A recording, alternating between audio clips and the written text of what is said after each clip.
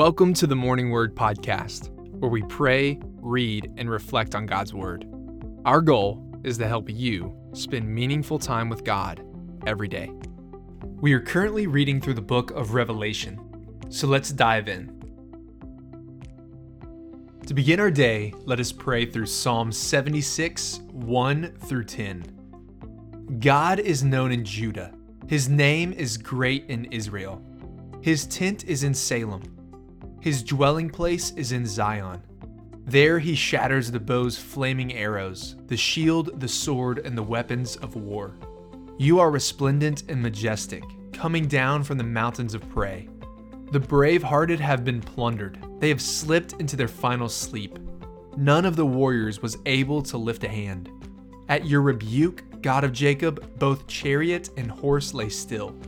And you are to be feared. When you are angry, who can stand before you? From heaven you pronounced judgment. The earth feared and grew quiet when God rose up to judge and to save all the lowly of the earth. Even human wrath will praise you. You will clothe yourself with the wrath that remains.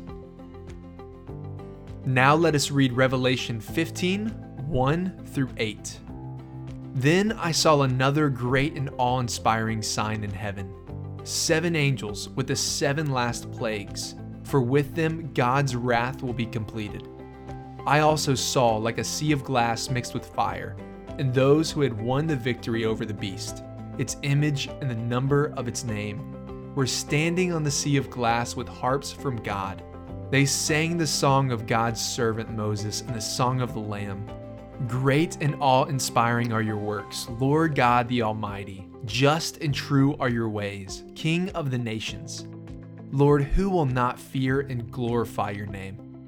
For you alone are holy.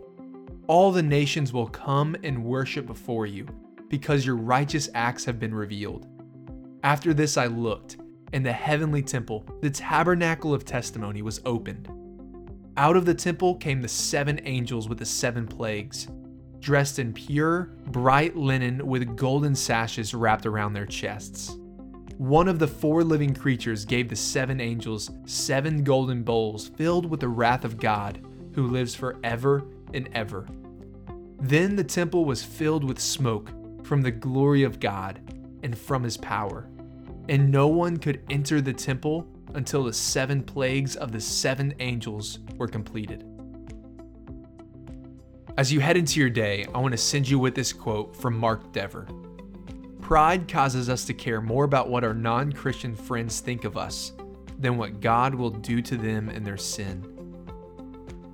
If you enjoy the podcast and want to receive it every day in your email, along with other resources, you can subscribe at yourmorningword.com.